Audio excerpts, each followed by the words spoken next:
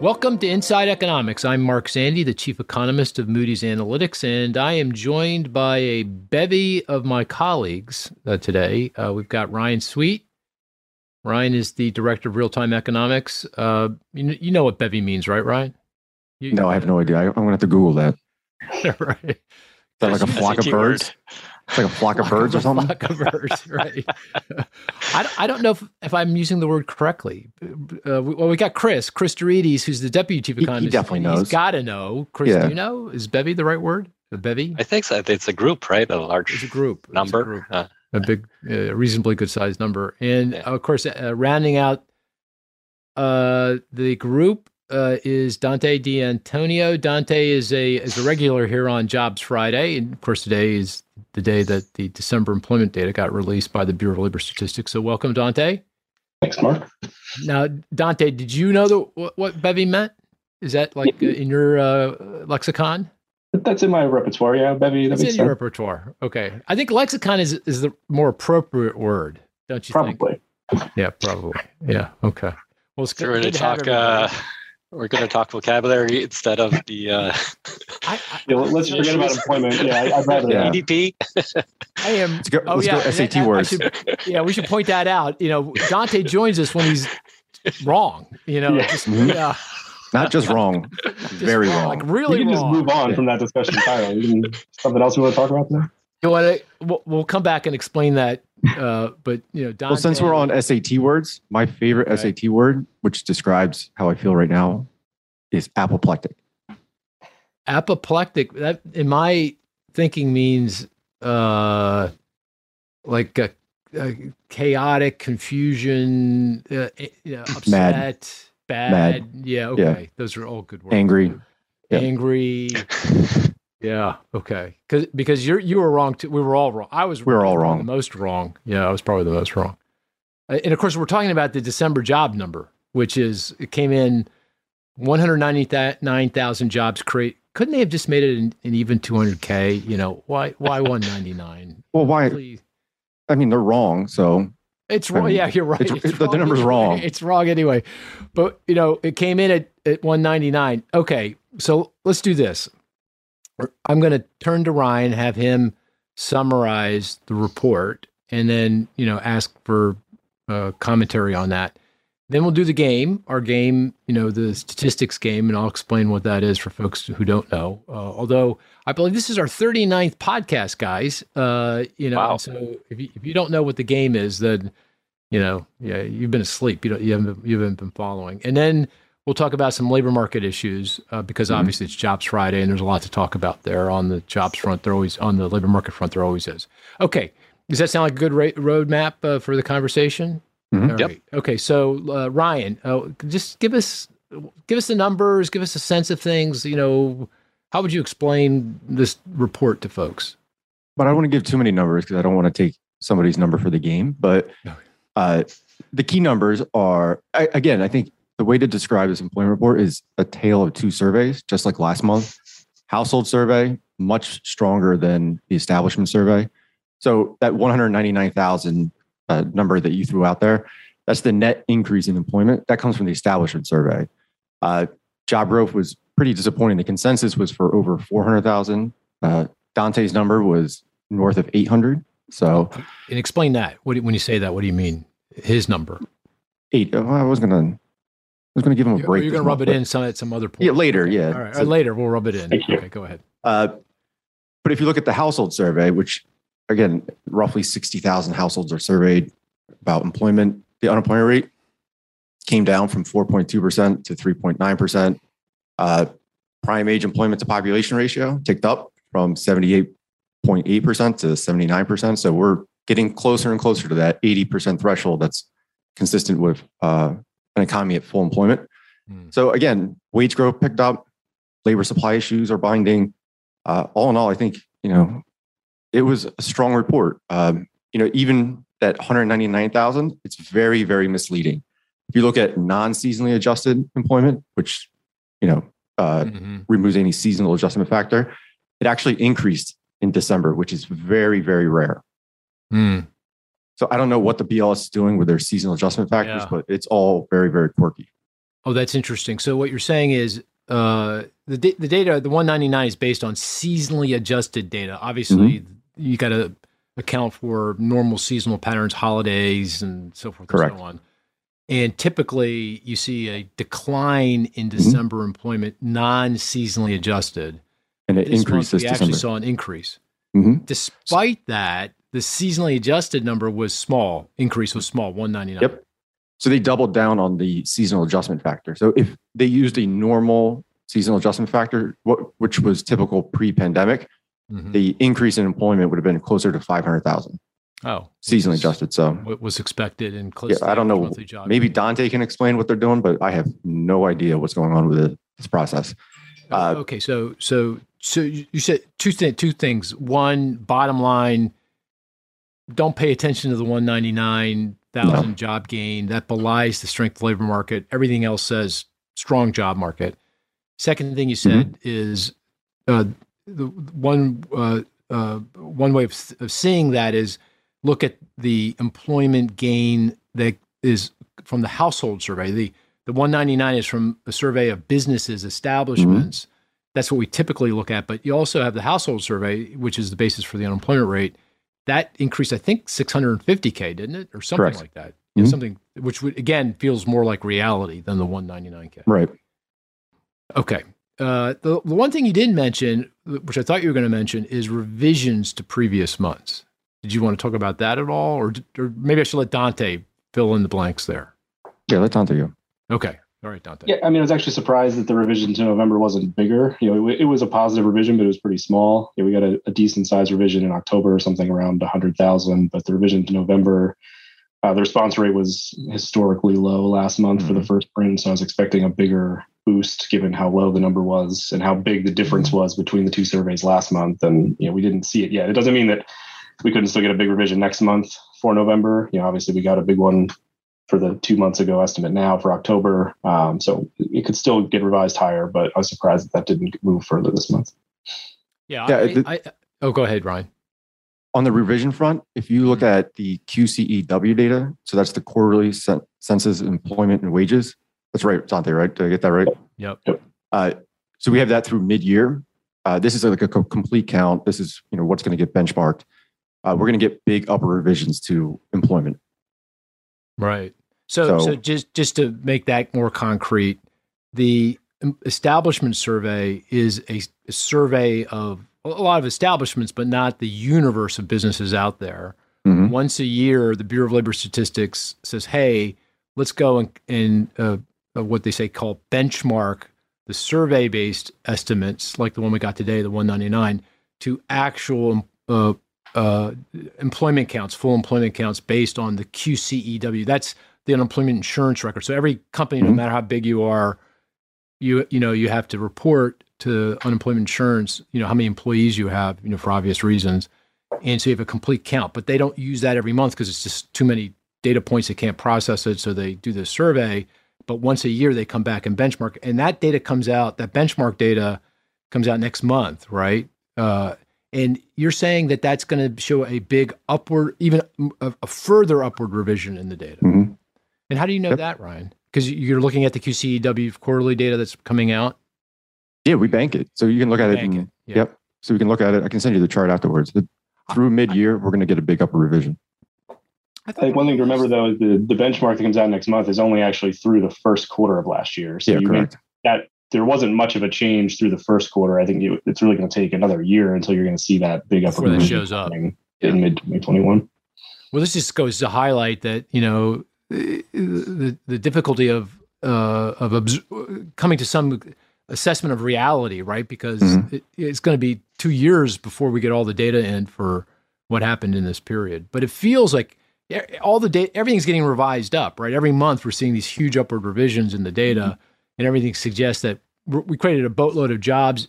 Right? Said that again, boatload of jobs, but boatload of jobs. This is Andyism, a boatload of jobs in 2021. But it's even more than that.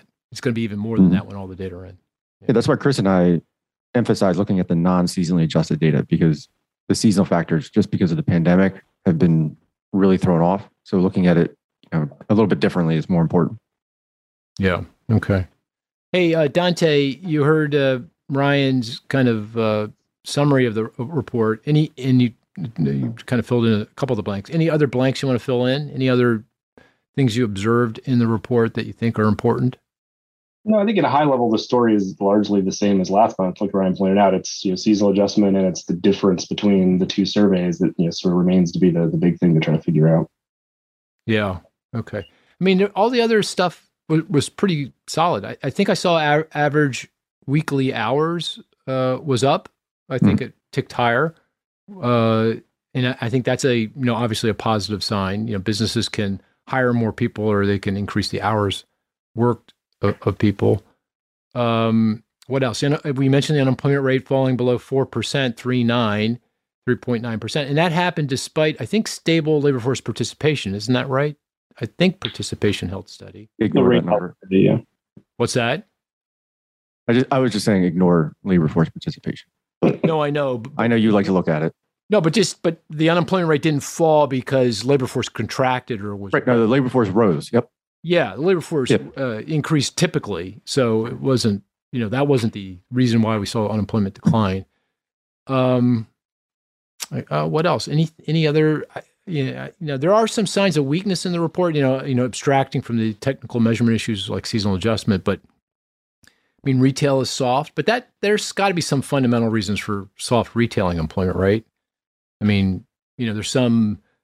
Retail was weak before the pandemic because of increased online use. So, that's a continued downward weight. And, places like motor vehicle, I think we saw some job losses at motor vehicle dealerships, didn't we? And that obviously is because they can't sell cars because they can't produce them. Healthcare was weak. Nursing homes, that's been perennially weak, I think, for lots of reasons. And that may also be burnout by healthcare workers. They're just, clearly struggling with the pandemic. Very, very difficult time. Chris, did you look at daycares? I was down. No, I didn't check it out. It was down. It was down. I think that's something that that was down in daycare. That's a problem. Yeah, particularly for you, right? I mean, yeah. Dante, Chris, and I, we're daycare is important. Struggling with that. Yeah. Plus snow day today. Yeah, we got a snow day. You guys got a snow day today, huh? Mm-hmm. Second one this week. Really? We got a COVID shutdown instead for 10 days. So just started today. Oh, yeah. Poor Dante. Oh, boy. What a mess. All right. Okay, Chris, anything you want to add on this? You see, Mark didn't offer to, help out, come watch the kids. Yeah. Yeah. Are you kidding me? You really want me to watch your kids? Hey, at this point, it's been a long 2 years. You'll take it. Well, I'll be teaching them SAT words. So, yeah, that'd probably be pretty good. That's fine. That all works out. Chris, anything in the job numbers you want to point out? I look at some of the demographics just because that's also part of the Fed mandate. So a couple of things that stood out to me were education. If you break out the unemployment rate by education, so the biggest gains or improvement in unemployment rate was at the lower end, so less than high school or high school graduates saw the biggest improvement. So that's encouraging. On the other hand, if you look at the numbers by race, most of the improvement was really driven by white demographic.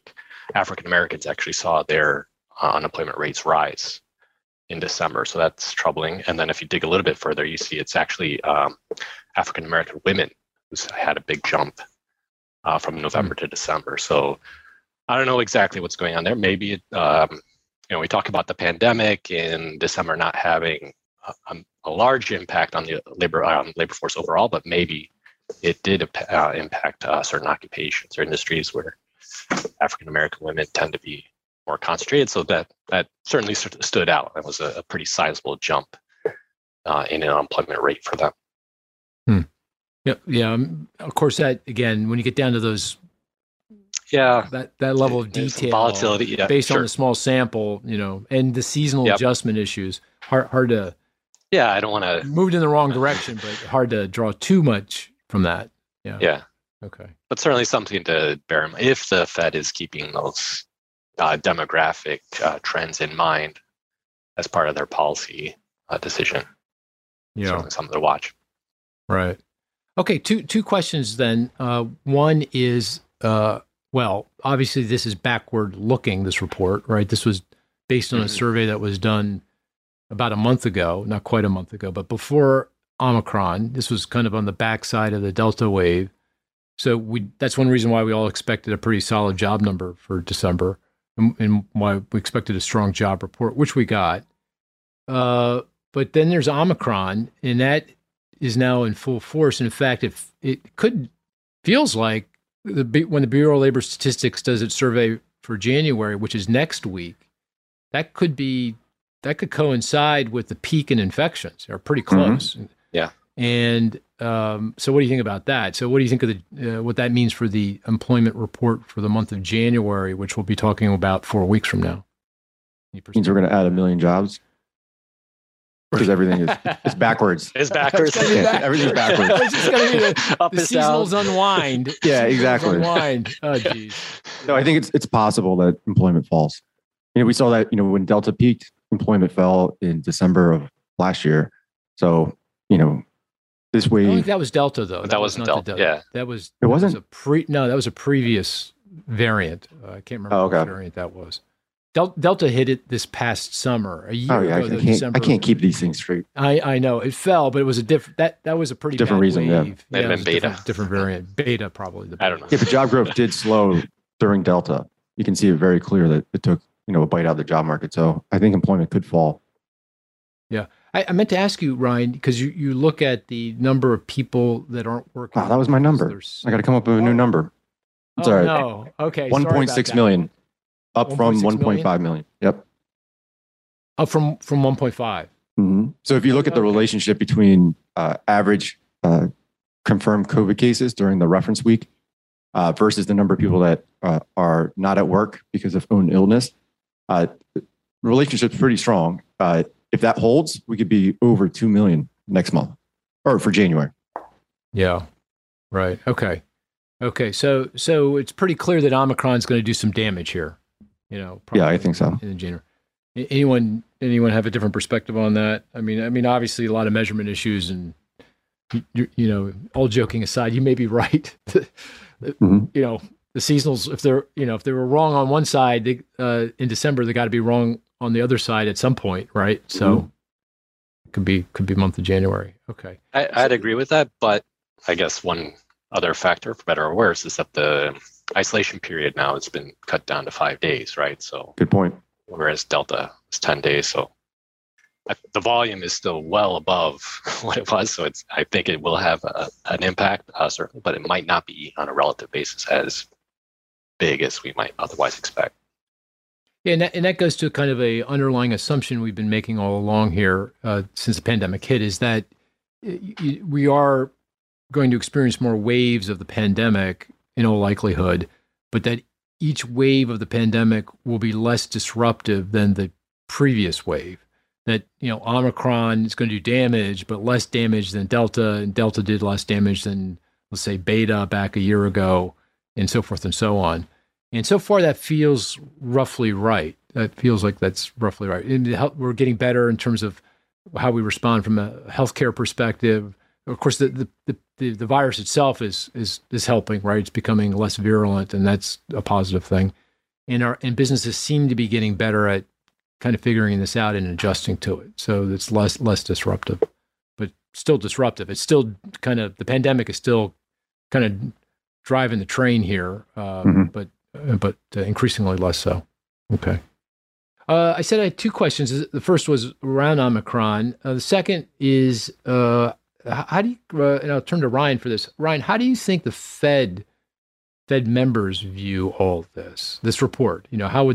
How does this fit in with the way they're thinking about things? It has no bearing on monetary policy.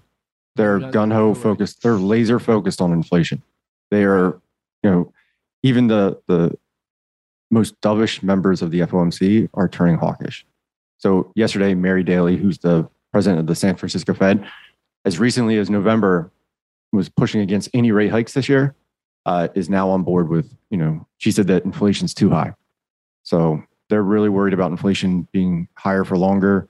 You can see it in the FOMC minutes. They're talking about, reducing the size of their balance sheet very quickly after the first rate hike. So, this is like I think I emailed Chris, it's like the Fast and the Furious. The Fed is going to aggressively tighten monetary policy because they're petrified of inflation. Well, from that prism, though, this report has bearing, right? I mean, if you're I think the wage number, even though I don't look at average hourly earnings, I think the Fed, they're paying very close attention to measures of wages because they're worried about a wage price spiral setting in. There's no evidence of it yet, but the job market is getting tight. They're going to worry that strong inflation or strong wage pressures are going to pull up inflation even further. Yeah, right. And of course, the 3.9% unemployment rate also, right? Mm-hmm. I mean, as you point out, that and the employment to population ratio for prime age workers, they're not quite where you would expect them to be in a full employment economy, but they're getting there. We're getting there. Mm-hmm. So, I would think they're looking at that and saying, we need to normalize policy here, get going here and try to normalize policy. Yeah, so financial markets put an 85% probability of a rate hike in March. Oh, is that right? 85%. So yep. March is the month when their quantitative easing will come to an end. Their bond buying will come to an end. Correct. The tapering process ends in March. Yep. And they're saying they're going to start tightening interest rates right away. As soon as the QE, the quantitative easing is over, they're going to start raising rates. Yep, that's what the bond market's saying. The market says. I did notice, I looked at before we got on the podcast, the 10-year treasury yield actually, even with that 199K number, which is on the soft side, 10-year yields are rising. They still rose. So they're it feels like investors are interpreting the employment report the same way we are. It's a strong report. The 199. Yeah. Okay. Right. Okay. Very good. Okay. Anything else? Do you disagree? Like, what do you think the Fed's going to do? When do you think they're going to raise interest rates? Well, I think it's more likely going to be June when they raise rates for the first time.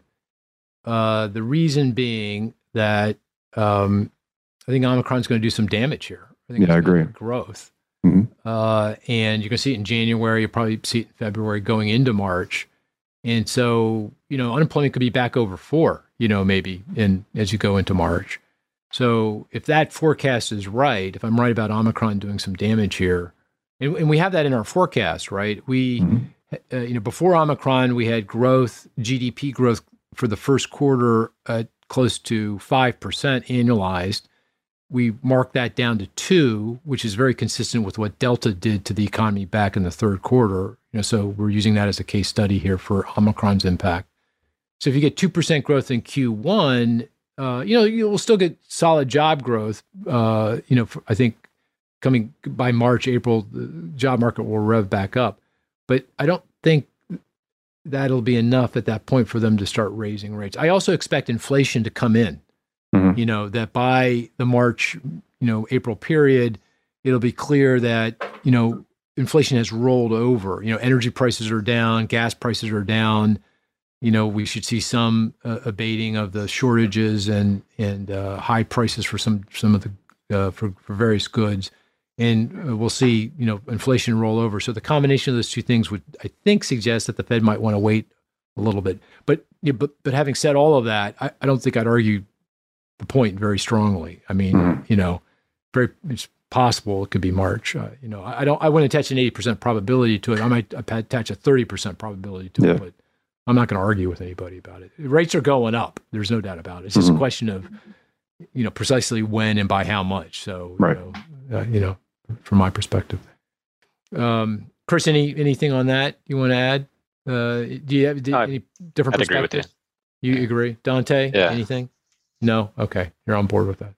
All right, let's play the game. Oh, well, okay, before I do that, just to make sure, is this about the time where we tease Dante or no, we can do it. Yeah, this is a good time. Okay, go. Okay, so what's going on here?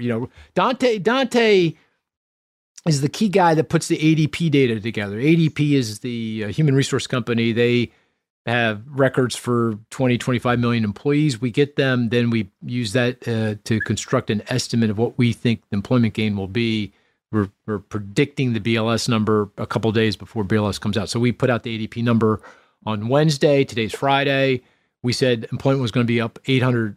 Was it going to be 800K? I think. Yeah, 800K private sector jobs. I think it was 807. 807. 807K. And Dante, it came in at 199. And there are months when, they're pretty close, but it seems like every time we have Dante on, it's really badly wrong. Is that just do I have that wrong? I think that's right. No, that's right. Yeah. That's strong correlation. Bad, yeah. Yeah. Yeah. So we have you on. So we know when we have you on, your ADP is going to miss pretty badly. That is true. Yeah. And I would like to remind people that you ultimately approve that number before it gets covered. So I like to make sure. Thanks very much. Thanks very much. Blame when it goes. Yeah. I usually remind people of that when we're right. Just saying. Yeah. Right. I mean, to Dante's credit, or to back him up, everything else was consistent with a very strong employment. I number. know. I mean, this is this is a fluke. Well, and actually, I think ADP has been consistently stronger than BLS first print I think all year long. And again, every month the BLS number gets revised higher and then revised higher. And we just argued it's going to be revised higher again. So by the time it's all said and done, it feels like BLS is going to be closer to ADP than the other way around. I don't know about that's a big gap to close in December. Oh, is that right? Okay. Yeah. 600,000 gap. Yeah, 600,000. That's a big gap. I don't know. Did they ever go back and adjust the BLS? Ever go back and adjust the seasonals? Did they ever do that? I guess they do that when they get. As part of the benchmarking process, they do update the seasonal factors. I don't know, Ryan. It's possible. Yeah, maybe. Yeah, that seasonal feels really weird. I mean, again, if they used a seasonal factor that was, that they used pre-pandemic, so like the average of 2018, 2019, the increase in employment in December would have been closer to 500. Yeah, right. And again, that's the average monthly job growth, roughly average monthly job growth in 2021. I think it was closer to 550 altogether. Yeah. So, okay. All right, let's play the game. Who wants to go first?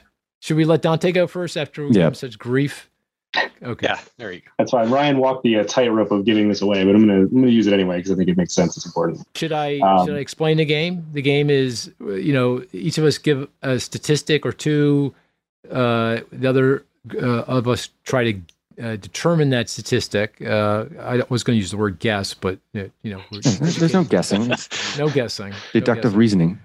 And the best statistics are one that first it's something that came out in the previous week, this past week. It's not too easy that we get it right away, but not too hard that it's too elusive and we all look stupid. So those are the best statistics. And it's related to it's bonus.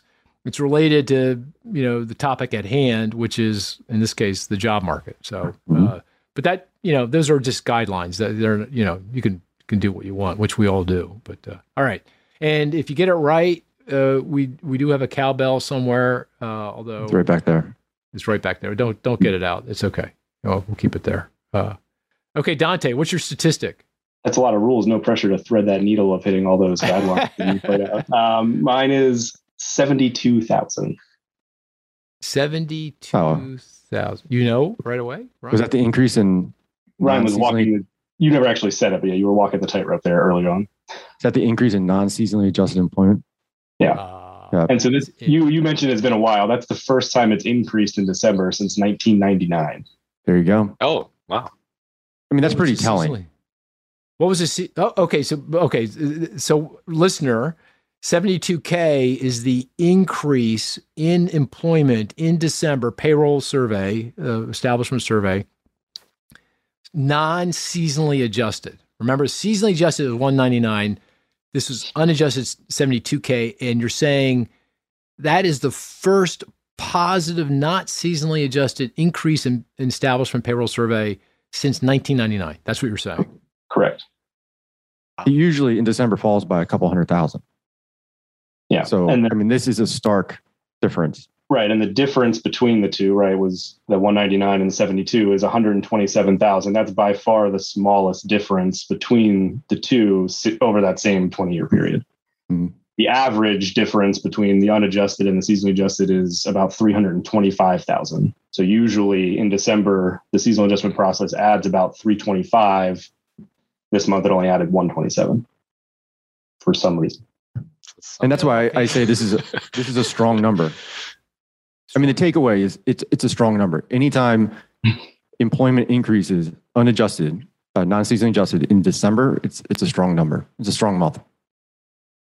Hey, Dante, do you know offhand what was the seasonally adjusted increase in December employment, 1999? How big an increase was it? I do not know offhand. Yeah, maybe look it up real fast. Yeah, I know you're online. Yeah, I'm just really curious what that number was. Yeah. Okay. So Ryan, what's going on here? Is it just the pandemic is scrambling the BLS seasonals? I mean, what I don't understand. What's going on? I don't know. I can't explain it. I don't know. And that's why anytime I do the forecast, when I write it up for our website, I always highlight that the seasonal adjustment factor is a big wild card. Like it can make the number really, really strong, or in the last few months, it's made it very, very weak. I guess we can go dig deeper and go sector by sector, industry by industry. Correct. See if something stands out. Mm-hmm. But again, could it be more fundamental that, go back to retail? I mean, the thought was that people started buying early for Christmas because there were shortages and, prices were up. They were fearful of not getting the presents they wanted under the tree in time. So that could have juiced things up, earlier in, like, say, October. And that steals away from the kind of numbers you would expect in December. So that would be more fundamental, right? I guess. Could it be? Yeah, I think that was the case. I mean, you saw retail employment increase in October and November. But November, I mean, we had this is why I'm scratching my head a little bit, is that we had a very early reference period in November. So I thought more of the holiday hiring would be captured in December. Yeah. But it's possible maybe, people are shopping more online. Some of those jobs ended up in transportation and warehousing, couriers, rather than in your traditional retail employment. And, I've said this once before, but let me ask it again just to make sure. If the seasonals are pushing things down in a month like December, it stands to reason there's going to be a month or two or something coming up where the seasonal are going to work in the opposite direction, right? That they're going to juice. Correct. We're going to think a weak number, and that's what you were joking about January. We think a weak number, but we could get a big number because the seasonals work in the opposite direction. Yeah, throughout the year, the seasonals have to wash out. Right. So. All right. What was it in 1999, December 1999? What was the gain? So the unadjusted gain in 1999 was 137,000. That was the last time it was positive in December. And what about adjusted? What was it? The difference actually wasn't that big then. The adjusted was 306. 306. Okay. So that was actually a pretty small difference between the two compared to the last 20 years.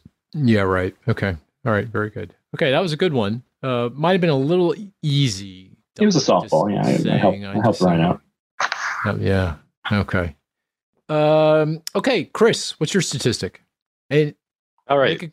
Is it housing, Chris? Yeah, it's definitely housing. It's 181,000. Oh. All right, so it's definitely labor market related. It is labor market related. All right, you hesitated. Yes. He always hesitates. He tries to use head fakes to make it more difficult for us. Yeah. I'm not sure if that's right. It's got my tell. Yeah. Can I ask this? Does it come from the household survey? No. It comes from the payroll survey. No. By definition. Oh.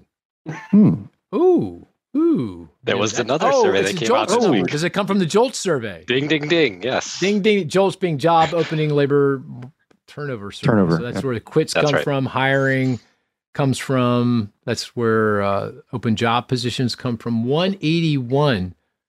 Dante, you should know this. Too many days ago now. The JOLTS for November came out, I think, on Wednesday.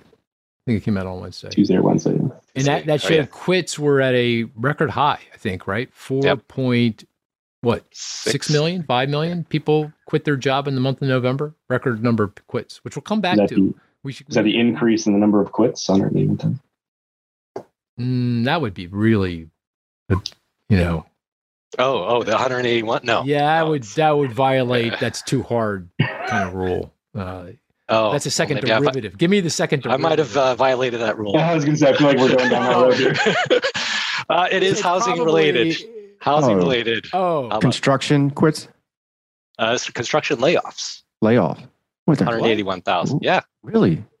Yes. what's that about? Construction. 181. So it was up in November versus October. October was 132,000. So No, wait. uh, You're saying 181,000 construction workers got laid off in the month of November? yes, Oh, and that's up from 132 in the month of October. October. Yeah. And is And, 181 high by historical standards? Not by high. We were Okay. at that level earlier in the year, but things had been trending down because construction activity was picking up. But now they reversed, and I attribute that to some ongoing supply chain issue. Lumber, especially, has become dear again. So I think there's a slowdown in construction once again due to that, and they're laying off because they don't have the materials to actually build the homes or Oh boy, that construction. you that's interesting. That's a long chain of events. Do you buy? Well, into otherwise that? Dante, do you buy into that? Well, explanation? first of all, if I would have studied the JOLTS release for an hour, I don't think I would have known that No. number anyways. That was pretty deep weeds. I think I can buy Chris's story there. I mean, the logic makes some sense. Hold on, Why else wait, would it wait. jump up, right? Right. I mean, Well, that's why I asked. Is that typical? I mean, that was seasonally just. Obviously, that's Yeah. right. Yeah. Mhm. So I don't know. Just I don't know. That feels weird. Why would you're saying? So what you're saying is that supply chain disruptions causing problems with lumber, appliances, building materials. Yep. Means that home builders can't put up homes. Therefore, they're going to lay off other workers that they otherwise would have employed. That's what you're saying. Yes.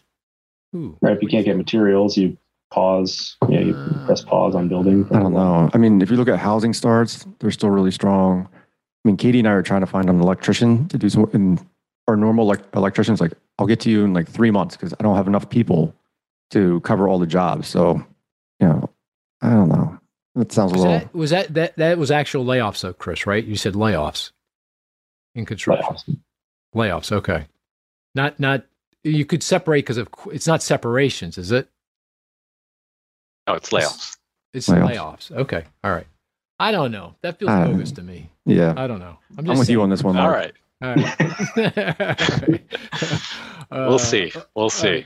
But lumber is way up, right? Lumber prices have skyrocketed again. Mhm. I thought that was mostly tariffs, though, right? I No, thought, that's climate. It's oh, okay. you have I thought we. disruptions in Canada, Mhm. right? So we can't actually get the lumber out. I thought lumber prices peaked back in May, I believe, at what $1,600 a board square foot. I think that's Got about down right. to $600K, which is kind of more typical back a couple months ago or 3 months ago. Now we're back up to $1,200, I Mhm. believe, something like that. That's right. And I thought a big part of that 600 a few months ago to 1,200 now was the tariffs.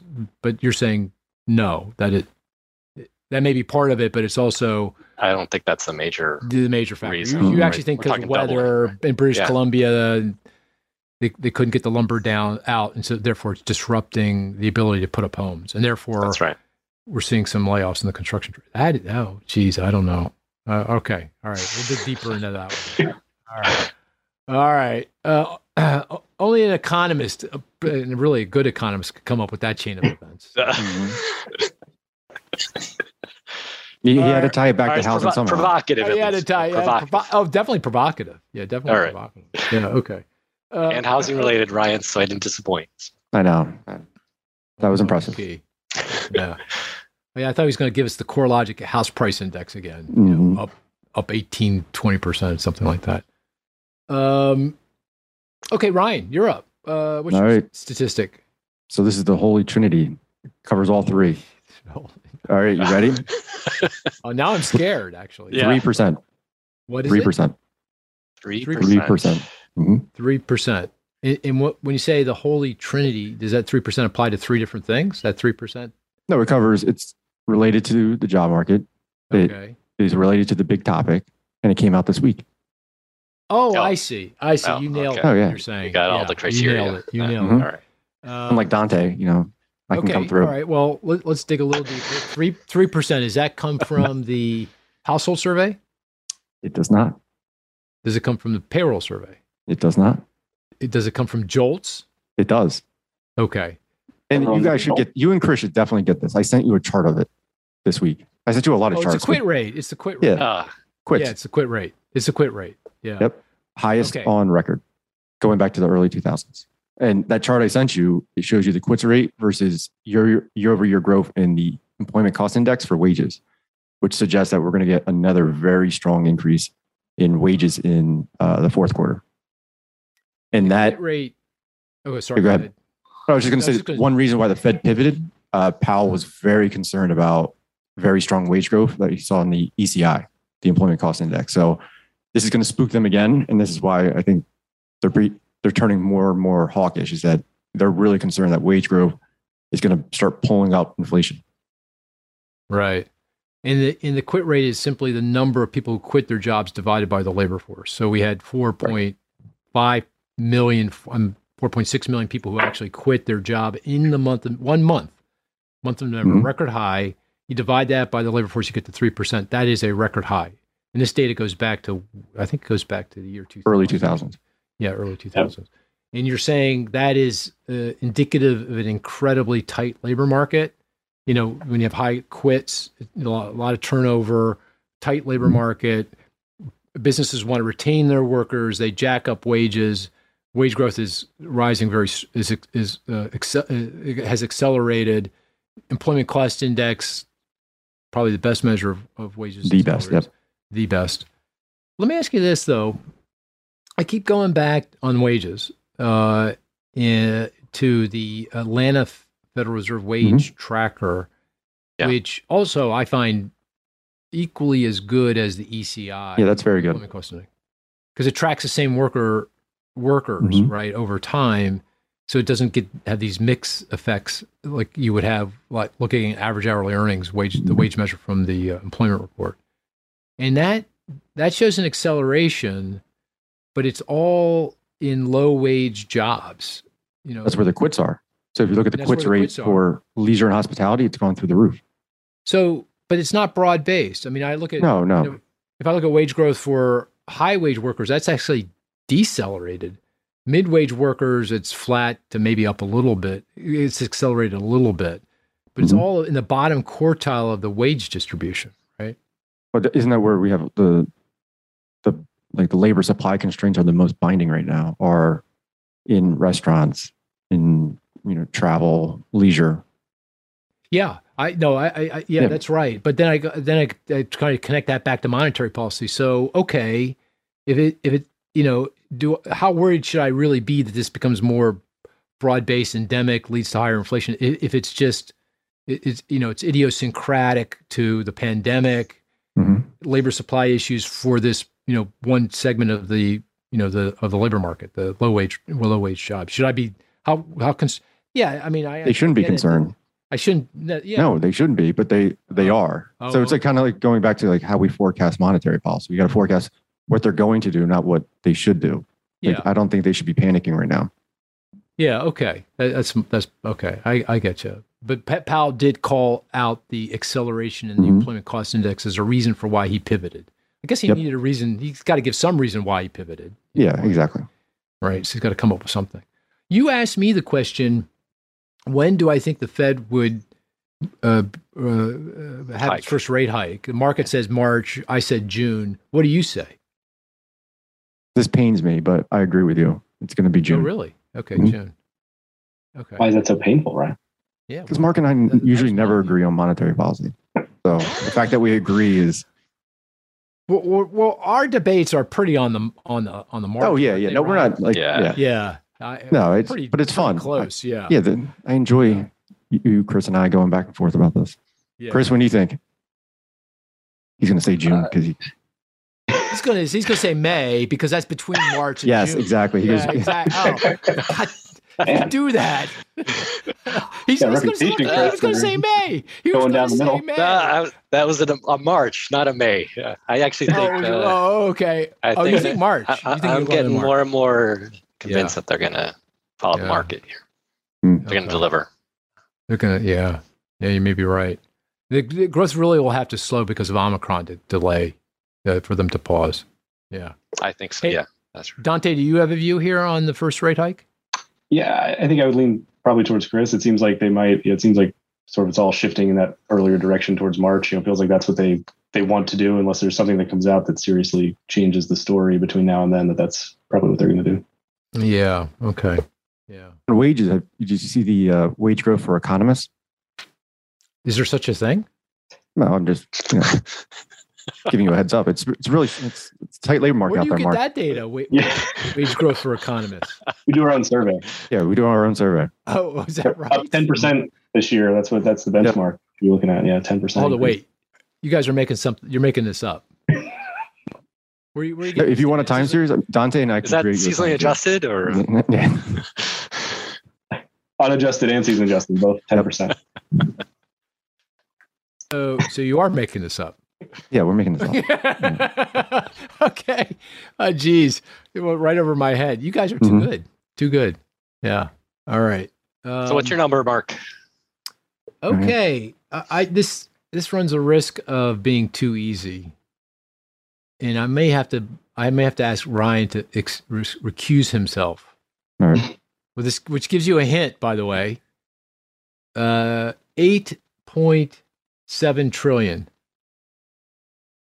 8.7 trillion. Ryan, do you know? I'm thinking. No, I don't know off the top of my head. Oh, okay. Wait, did this come out this week? Fed related if Ryan's excluding himself. Yeah. Oh, no. I mean, Oh, okay. I'm stretching. What's that, Dante? Oh, I wait. No, I'll This let week. Chris and Dante. I don't know what it is, but I feel like it's got to be Fed related if Ryan was excluding himself from the conversation. Oh, damn! I shouldn't have said anything. I actually Yeah. helped you out by saying that, which is true. It is Fed related, and that It's a balance sheet. related. Related. Yeah, very good. And so, what is it? If it's balance sheet related, 8.7 trillion. No. All right. Ryan, go ahead. Do you know the answer?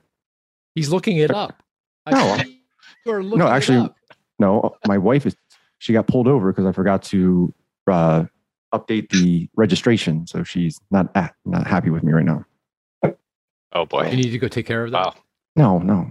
Okay. What am I going to do? Yeah. Isn't it that the assets held outright? Yeah, 8.7? that's the size of their balance sheet, the size of the treasuries, MBS that they hold on their balance sheet. 8.7. I picked that because we had the FOMC meeting, right? On was it minutes from the FOMC meeting got released on Wednesday, and that was pretty hawkish. And 8.7 trillion is it's up a lot. If you go back before the pandemic, we were closer to 4 trillion. So that's an increase of about $5 trillion. And just for context, if you go back before the financial crisis, it was 1 trillion. So went from 1 to 4.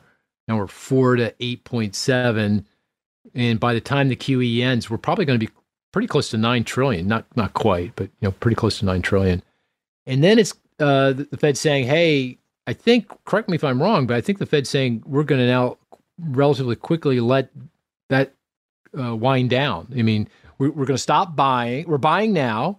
We're tapering those purchases. At the current rate of tapering, our purchases will be over by March. Market says in March they're going to start raising rates, and we've been debating that. But then the next question is, what happens to their balance sheet?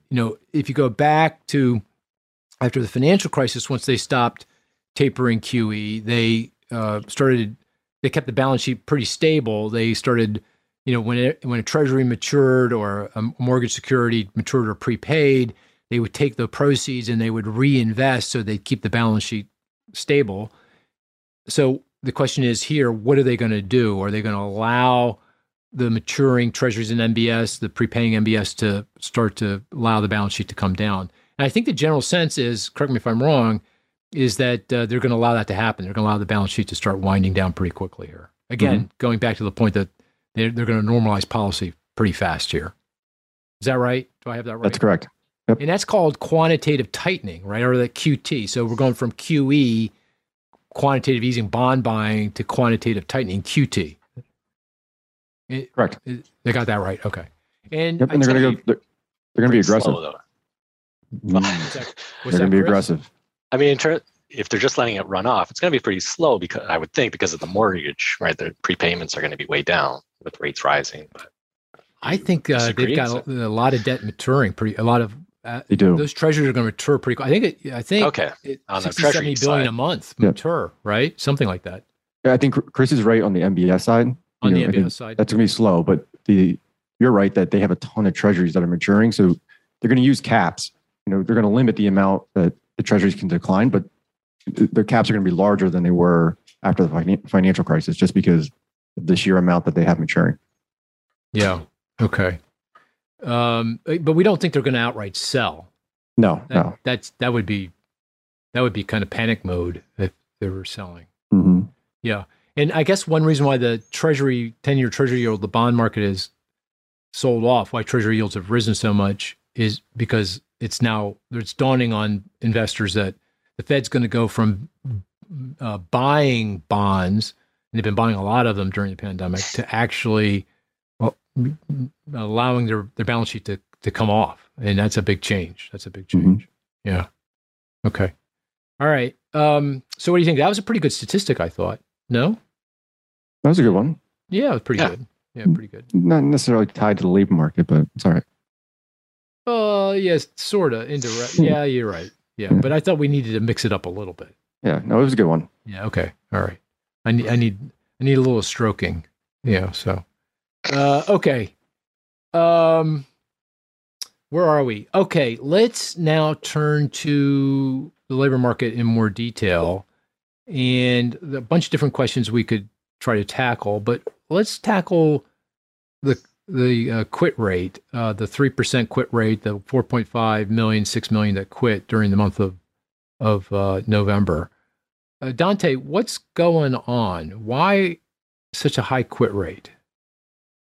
You've got historically high job openings. You've got wages that are rising at levels that we haven't seen in a long time. And there's just a lot more opportunities out there for people. And I think, in addition to that, you've got lots of people who are looking to change their current work situation, looking for more flexible arrangements, or, remote work, or whatever the case may be. So I think, the abundance of possibilities and people, as a result of the pandemic, looking to, make changes in their current work situation, I think are all contributing to the number of quits we're seeing. And I don't expect that to decline anytime soon. I think if anything, you're going to see that sort of continue at least through the end of the year and early next year, because wages are going to continue to rise. Job openings haven't really ticked down much to this point. So there's still those opportunities out there.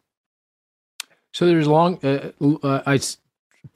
a long list of reasons, and you put forward two, and I assume these are at the top of your list. The first is, we got a lot of open job positions. So pandemic hit, a lot of lost jobs.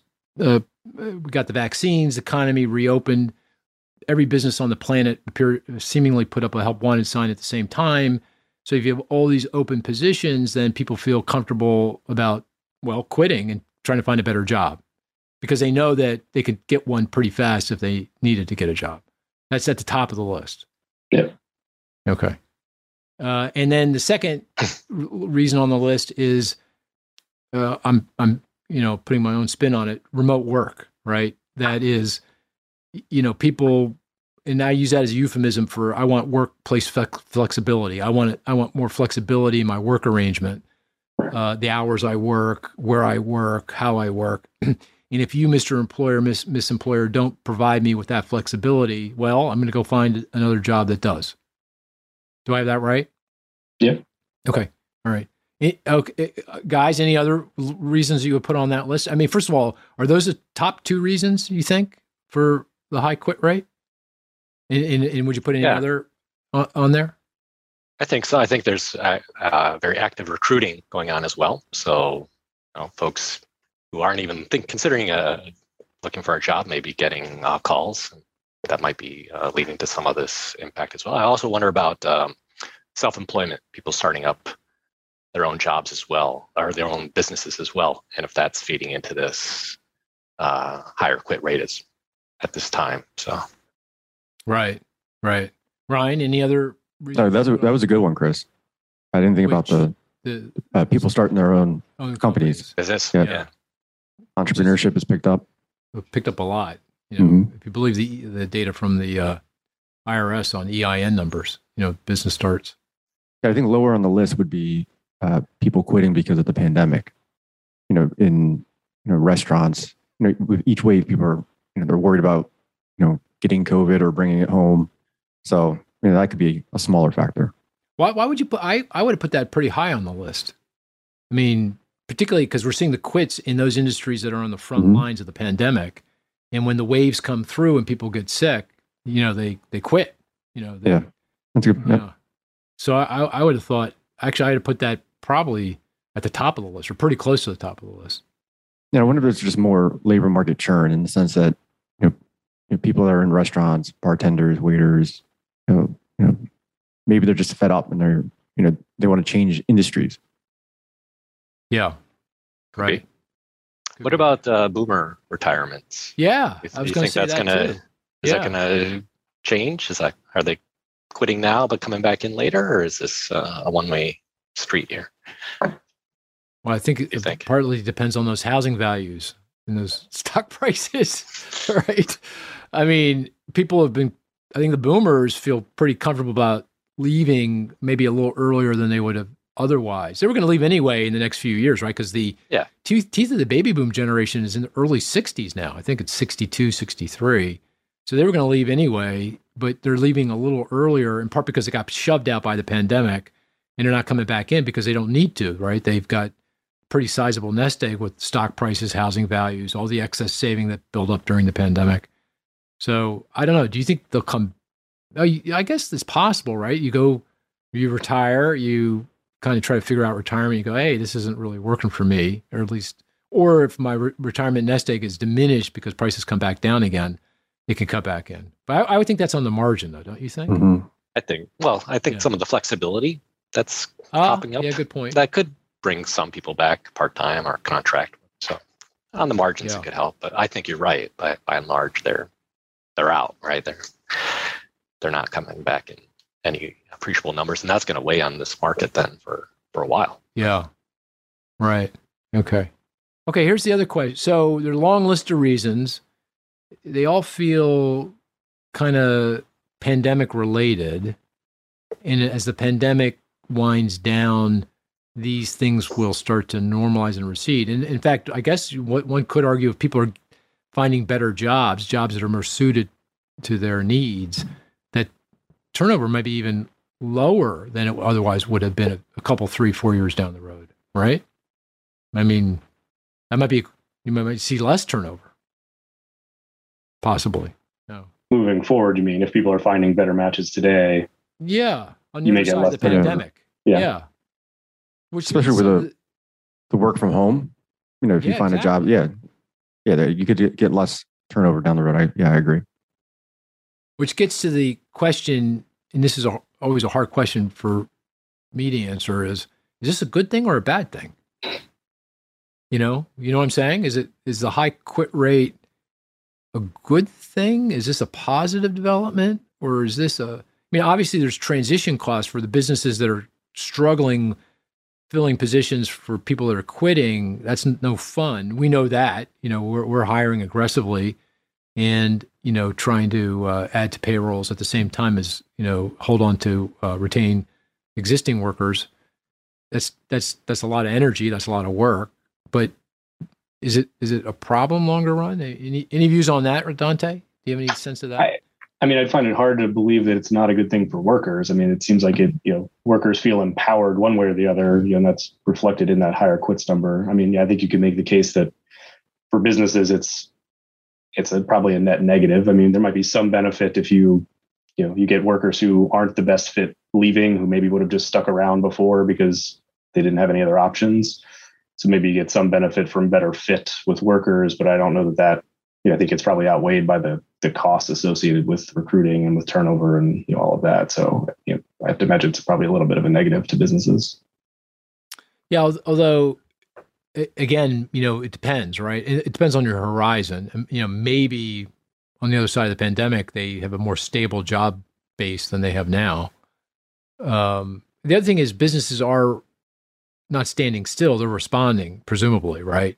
They're investing, I would think. I mean, we can see it in the data. The investment data has been pretty strong. Some of that goes to supply chain restructuring, but some of that goes to, I think, labor-saving technology. Businesses realize that, this is going to be a problem long run, tight labor market and high wages, and I need to figure out how to do things more productively, which would be a good thing, would be a positive thing. I don't know, Chris or Ryan, do you have a different? So Dante says good for workers, not so good for business.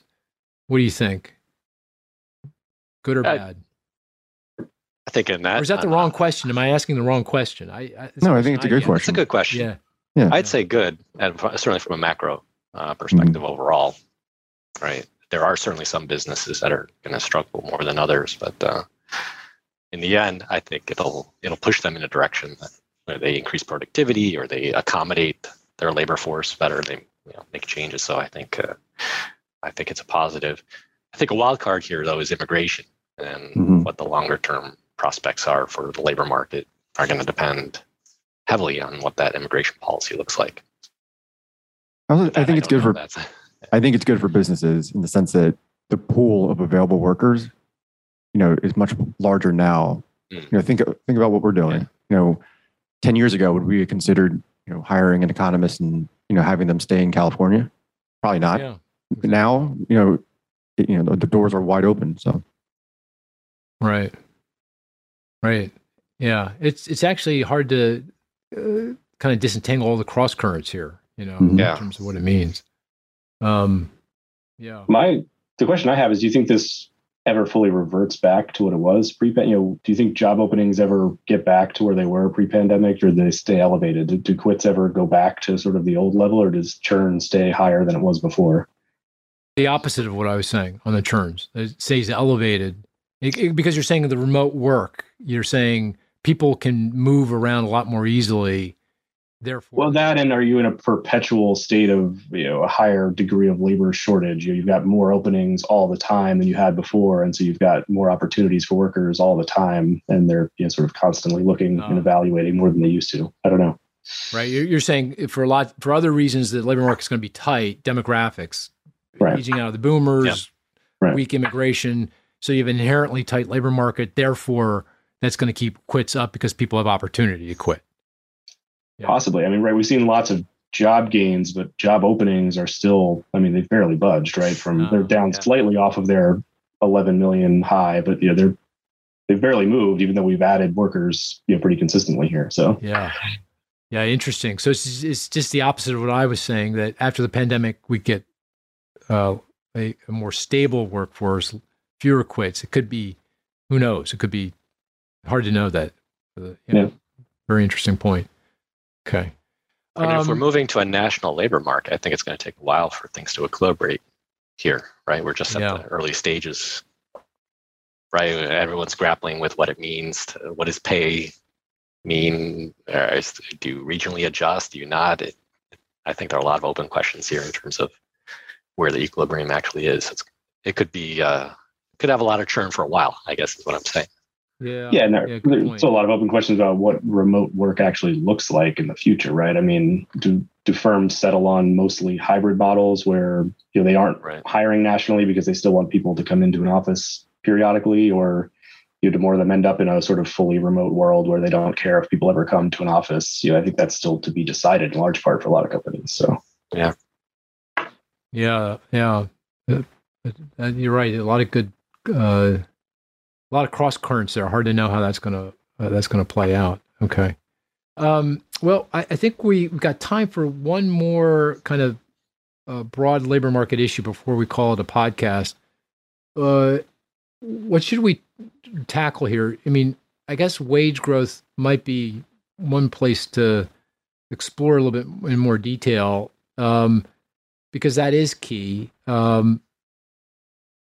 What's your sense? Do you think wage growth is going to roll over here, that is going to normalize, that going back to low wage workers, that's where the wage growth accelerated the most significantly.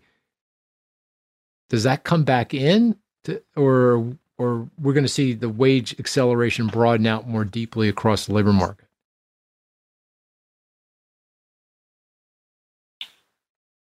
What do you think? I certainly don't think it comes back in soon. I think we're still probably accelerating or plateaued maybe, but I certainly don't think it's going to start to decelerate in the near future. Yeah. It seems like there's pressure on both sides, right? Firms are offering higher wages to retain current workers. Firms are offering even higher wages to try to lure workers to them. We see that we don't talk about it a lot, but the ADP wage data, the pay increases for job switchers have still been ticking higher and higher, right? Firms are offering bigger and bigger increases to workers over the last 6 months to lure them away. And I don't, with the number of job openings that still exist, I don't see that changing anytime soon. Right. So your sense is that this acceleration in wage growth is going to continue and broaden out to other parts of the labor market. Yeah, I don't know that it'll fully broaden across all income skill groups, or whether it's sort of the lower end of the distribution is enough to sort of sustain it for some period of time.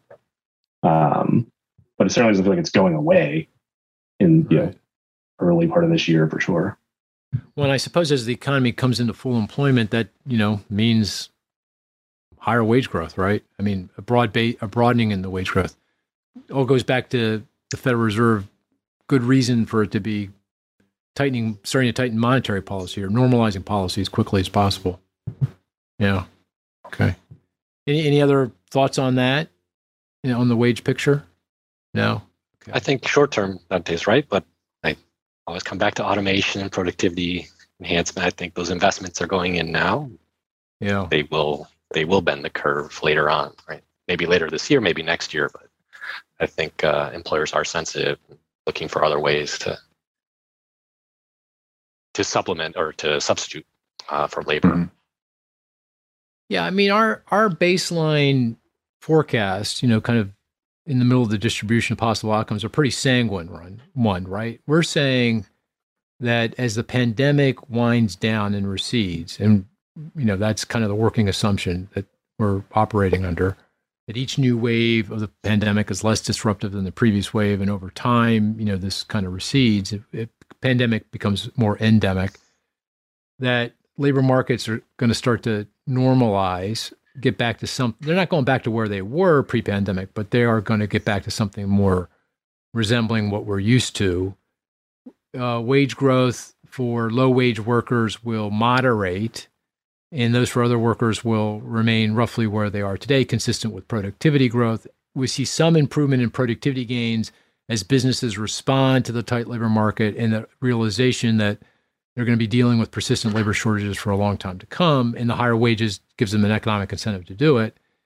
And the combination of all that, and of course, the Federal Reserve will normalize monetary policy, raise interest rates in a way that causes growth to ultimately slow, so that when the economy achieves full employment, which is, if everything sticks to script about this time next year, about a year from now, that the economy kind of soft lands. Everything kind of glides down, comes down on the tarmac, and life is good. We're all good.